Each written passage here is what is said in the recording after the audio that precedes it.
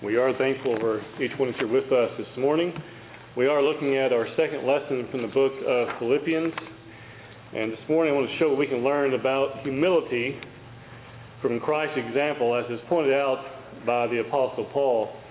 In Philippians 2, that's what primarily we find here is the idea of humble service. And then we also find in the following verses after that a reminder about why we should humbly serve God, because we are to be a light for the world. In Philippians chapter 2, beginning in verse 5, we have our example of humility. And we find in verses 5 and following, I really divided this up into 2 points. We find his pain, that is the reference to the pain that Christ endured. And then we also find his gain. And so that's the 2 points we'll be looking at as we look at our example of humility this morning. In Philippians chapter 2, beginning there in verse 5, as Brother Chris read just a moment ago, he says, "Let this mind be in you, which was also in Christ Jesus." This is how we begin this section that we find. This is introduction to 4. He begins to talk about all the things that Christ has done as an example of service. And he tells us here in verse 5, he says, "Let this mind," which is going to be discussed here following, he says, "be in you, which was also in Christ Jesus." And so the mind that we are to have is the same mindset which Christ had. Now, we know that Christ was the Son of God. We know he had God with him, that God had given him power on earth to do basically whatever he wanted to do when it came to miracles and those types of things. But whenever he taught and preached those types of things, they were always with God. They were always God's words. They were his will that he was teaching and preaching. It was God's command being delivered by Christ. And so he was without a doubt a servant when he came to the earth. The Bible tells us he came in the form of a lowly birth. He came to the earth. He was immediately despised by man. And him and his mother and earthly father had to flee until a time which they could return. And then in the process of time, about the age of 30, Christ begins his earthly ministry for the Lord. Now, we begin in verse 5 here. He says that this is the type of mind which we are to have, and this mind which we're going to see is very clearly that of a servant. One who humbles himself and serves God. We begin in verse 6 with looking at his pain. In verse 6, the Bible says, "Who," again this is a reference to Christ, "who, being in the form of God, did not consider it robbery to be equal with God." Christ did not feel robbed to be called an equal with God. When we talk about the Godhead, we talk about God, Christ, and the Holy Spirit, right? We see God the Father, God the Son, the Holy Spirit, those types of things referring to the Godhead. We talk about sometimes that being the 3 parts of the Godhead. And we find here that he says in verse 6, he says, "Who being in the form of God," now notice, "did not consider it robbery to be equal with God." I can't help but think about how many athletes I see get on television and whine and complain about their various problems on their team. I watch men and women get on there at various times in various sports, complain about their playing time. They complain about their wage. They complain about not making as much as this person, or this person making too much, and on it goes. You hardly ever get on there and find anyone who talks about how they're all working together for the same goal. They all are trying to do what? Trying to accomplish certain things.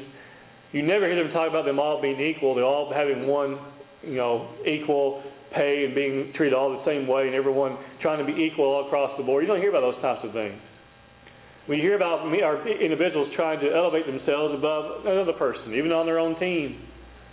But here Christ says in verse 6, the Bible tells us here, Apostle Paul says that Christ did not consider it robbery to be equal with God.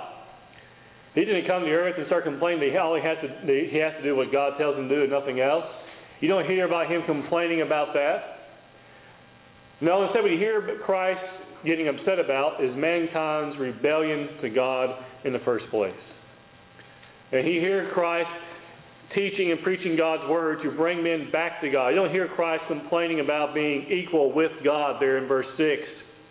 Christ came from heaven to earth to serve. He did so willingly, And he served God obediently. He served the Father obediently while on the earth.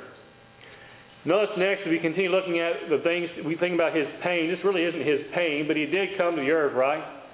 He was equal with God. Mankind, I looked at this as being a painful thing to think about. Being equal with someone else, you've got to be better than everybody else, right? That's not what we find here. Equal with God. Verse 7. But made himself, now this is the first part of verse 7, but made himself of no reputation. It is said today there are those people today in the brotherhood as well who try so hard to make a name for themselves. It doesn't matter who does or does not know who you are. Who cares? Christ didn't. He did not come to try to build himself a great reputation. He came and preached to preach and teach, and whoever followed him, that was outstanding. Whoever doesn't, he tried to do what? Teach them God's Word. It wasn't about building a reputation. It was about getting people to heaven. Look at John chapter 17, looking at verse 5. He says, and now, this again, Christ speaking, he says, and now, O Father, glorify me together with yourself, with the glory which I had with you before the world was. Glorify me together with yourself. As a humble request, what? To glorify him. He says, with the glory which I had with you before the world was. He wasn't asking for more glory, was he? He said of the same glory which he had before the world was. Also tells us there Christ was in the beginning before everything ever existed. It just as John 1 does as well. But he made himself of no reputation. He didn't seek additional glory. He didn't seek additional promotion. He made himself of no reputation. He gave up the environment of heaven, that is glory, to come to earth. We look at the next section here at verse 7. The Bible tells us, taking the form of a bond servant. He took the form of a bond servant. A bond servant is someone who is bound to serve someone. Well, Christ was bound to serve, you could say, mankind, but most definitely he was bound to serve God, wasn't he? He was going to do all the things God wanted him to do. He was going to teach and preach only what God wanted him to teach and preach. He was going to serve in every way possible. He washed literally the feet of men. He died on the cross while being mocked by those whom he was trying to save himself. He was scourged by those same people who he was trying to reach. He was a bond servant. Looking at 2 Corinthians chapter 8 and looking at verse 9, he says, for you know the grace of our Lord Jesus Christ, that though he was rich, that's talking about being in heaven, right? For your sake he became poor, that is, he came to the earth, that you through his poverty might become rich. That what? That we can go and be where he was. That where he is, there we might be also, as the Bible also tells us, right? And so, if you know the grace, the grace of our Lord Jesus Christ, that though he was rich, yet for your sakes he became poor. Why? For us. He became poor for mankind. Everything he did for us. He continues to do for us. The Bible tells us he's also preparing a place for us, that where he is, there we might be also, right? Talking about preparing a place called heaven, that when this life is over, after the judgment, we can be with Christ in that place. He came to earth. Now, I can't even begin to imagine, the Bible tries to put, it puts into, he describes heaven in ways in which we can try to understand how beautiful it is. We understand heaven is a spiritual place. But it also describes a place that has streets of gold, sea of crystal, clear crystal glass. That means if it's still, if water is still, it means there's no what? There's no disturbance, right? It's calm. And that's another way to describe the calmness of heaven, right? He talks about all those types of things to help us understand how beautiful and how wonderful a place like heaven is. Because that's where he wants us to be. That's when we will become rich, when we join Christ in heaven. We also find in the latter part of verse 7 that he was made in the likeness of men. That is, he came to earth as a man.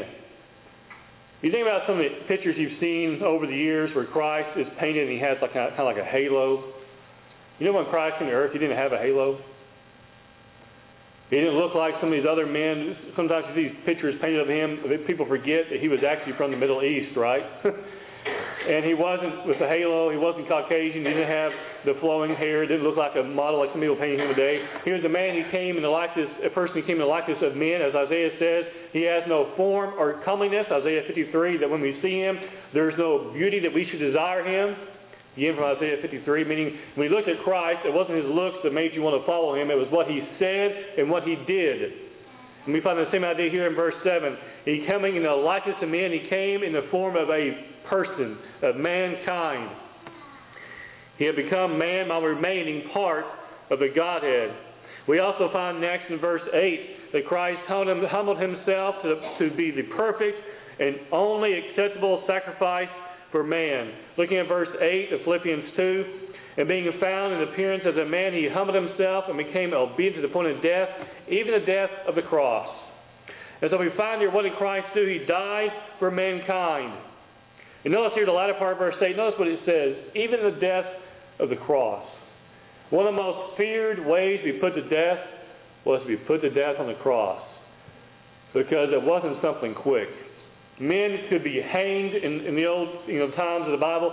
They could be hanged, they could be beheaded, they'd be drawn behind horses, but crucifixion was considered the most gruesome. When they tell Pilate that they want Christ to be crucified, what does he say? Why? What evil has he done?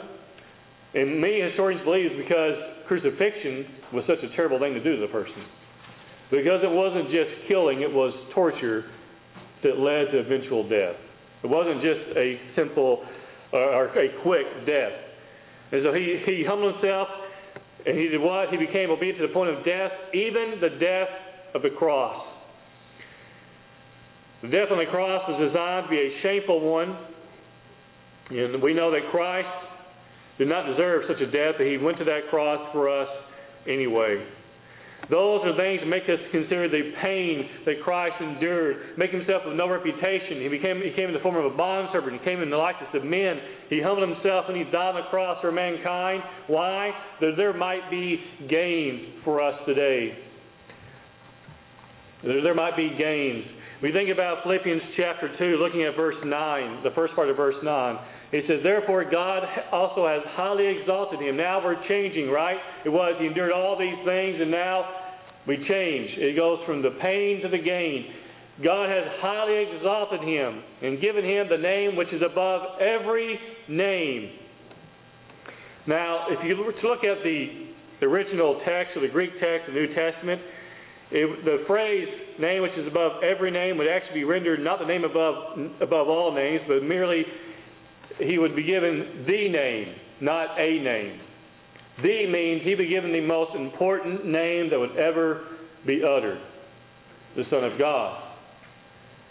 Jesus Christ, that is the name he be given. Therefore, he is highly exalted and given the name which is above every name. Some translations use the idea of a name above the name.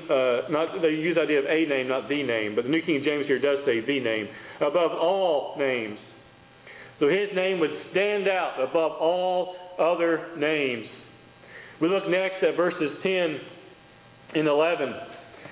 We find here the Bible says that at the name of the name of Jesus, every knee should bow, of those in heaven and of those on earth and of those under the earth, and that every tongue should confess that Jesus Christ is Lord, to the glory of God the Father. So it's not a matter of will all men ultimately confess the name of Christ, but it's a matter of when all men confess the name of Christ. You notice there he mentions those in heaven. He mentions those on the earth, that is those who are still living, and those under the earth, that is those who are dead. That means literally every single being will bow the knee to Christ. Not if, but when. He says that every tongue should confess that Jesus Christ is Lord, to the glory of God the Father. Again, that name that's above every name, and at his name, the Bible says, every knee will bow. We think about the pain and the gains that Christ endured coming to the earth. We think about how beautiful heaven must have been, as much as we can possibly try to imagine it. You think about the most beautiful place you've ever been. You multiply that 1,000 times, and we're still not even close. We think about the most pristine place you've ever visited, still not even close. You know, it's interesting to think about Earth, and people still, people visit all these fabulous places that God created for mankind to enjoy. You find all these different islands, you find these different mountains, the different places in the forest, and people just go on and on about how beautiful they are. That God created for all mankind. But who did God create heaven for? Was it for all mankind? Was it for a specific group of people? It's for a specific group of people. Now, if God created a place for all mankind, what must the place be like that He designed and has created for us and prepared for us to dwell in for just the faithful? A place that is just for the faithful. Do you think something better than this earth? Do you think this earth is the best that God can do? You remember when you look at Genesis chapter 1, how did God create the earth? He just spoke. He just spoke. Do you think God put forth any more effort than that when it came to the heavenly home, which we're going to be dwelling in, the place in which we're going to be living in? We can't even begin to imagine how wonderful that place is. We understand it is a place that is spiritual in nature. That doesn't change anything, though, does it? Does it make it any less beautiful, any less peaceable, any less enjoyable? Does it make a place that we want to go to any less? It's a place that we find, the book of Revelation says, where there will be no more pain, no more sorrow. Every tear we wash away, for the former things have passed away. It means those things we deal with on this earth, they're long gone. But the place that's been prepared for the wicked is quite different, isn't it? It's a place that is designed by God to torment and to punish those who refuse to obey Him. Now, we know that both places are eternal. The question becomes, though, which place do we want to go? Well, as we think about these things, we think about some lessons for us today.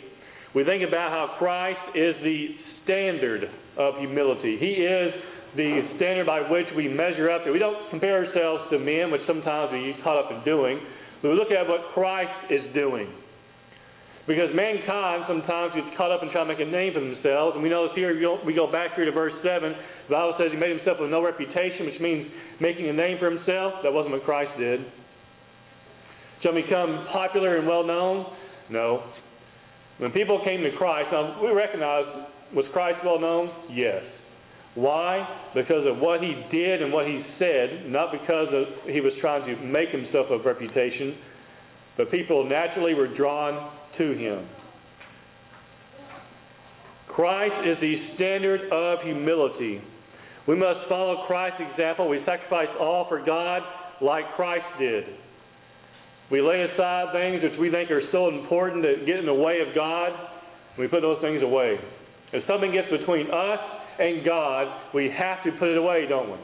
We think about our daily lives and things that prevent us from reading our Bibles like we should, from studying like we should, from trying to learn what we can about God like we should, and trying to be a better person each and every day, trying to work on things in our lives which need improvement. That's what we should be doing. And when things get in the way of those types of things, what should we do? We push them aside. I'm not saying we push aside family time.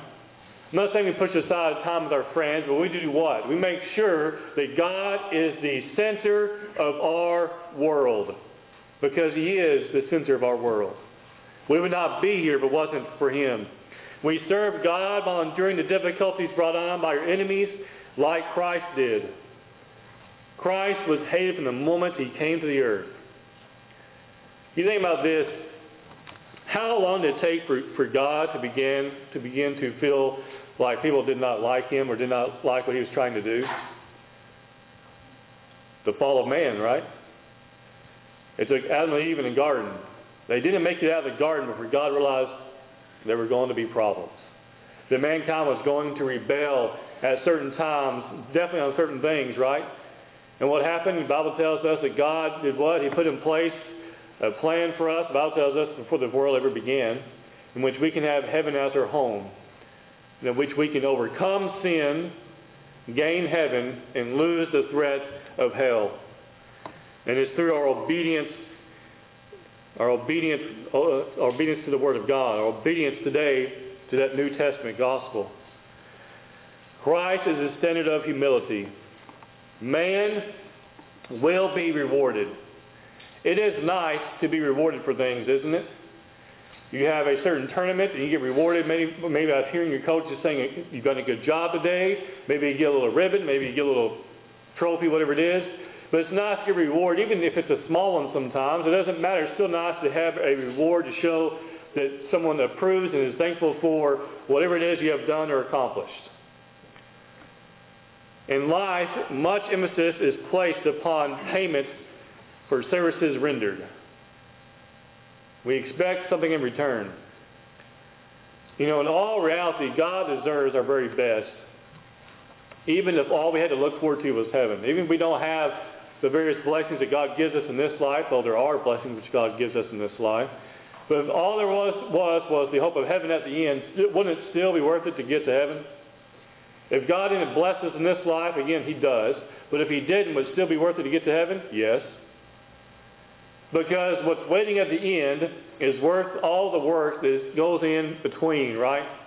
We labor because we don't want to end up in a place we know as hell. We want to go to a place that's designed for the faithful. No one pays better than the Lord. You think about Job, after all the things he endured, all those hardships he endured, after you remember he lost his children, he lost his livelihood, he endured physical health problems for some say at least 6 months, possibly more. But when it was all over with, remember the phrase we find in Job 42? The Bible says that God did what? He blessed him more in the end, or he was more blessed in the end than he was in the beginning, right? Which means that God blessed him more and everything was over with, right? The Bible tells us that he had more children, he had more livestock. I remember he had double the livestock. And he had children that the Bible says, it mentions specifically his daughters and how beautiful they were. Just showing the detail in which God went to bless Job and his family. Because Job, though he struggled, he did not depart from God. No one pays better than the Lord. Looking at 2 Timothy chapter 4 and verse 8, the Apostle Paul says it this way. Finally, there is laid up for me the crown of righteousness, which the Lord, the righteous judge, will give to me on that day. And not to me only, but also to all who have loved His appearing. Now notice, a reward is waiting for who? He says, for me, that is the Apostle Paul. He says, and not for me only.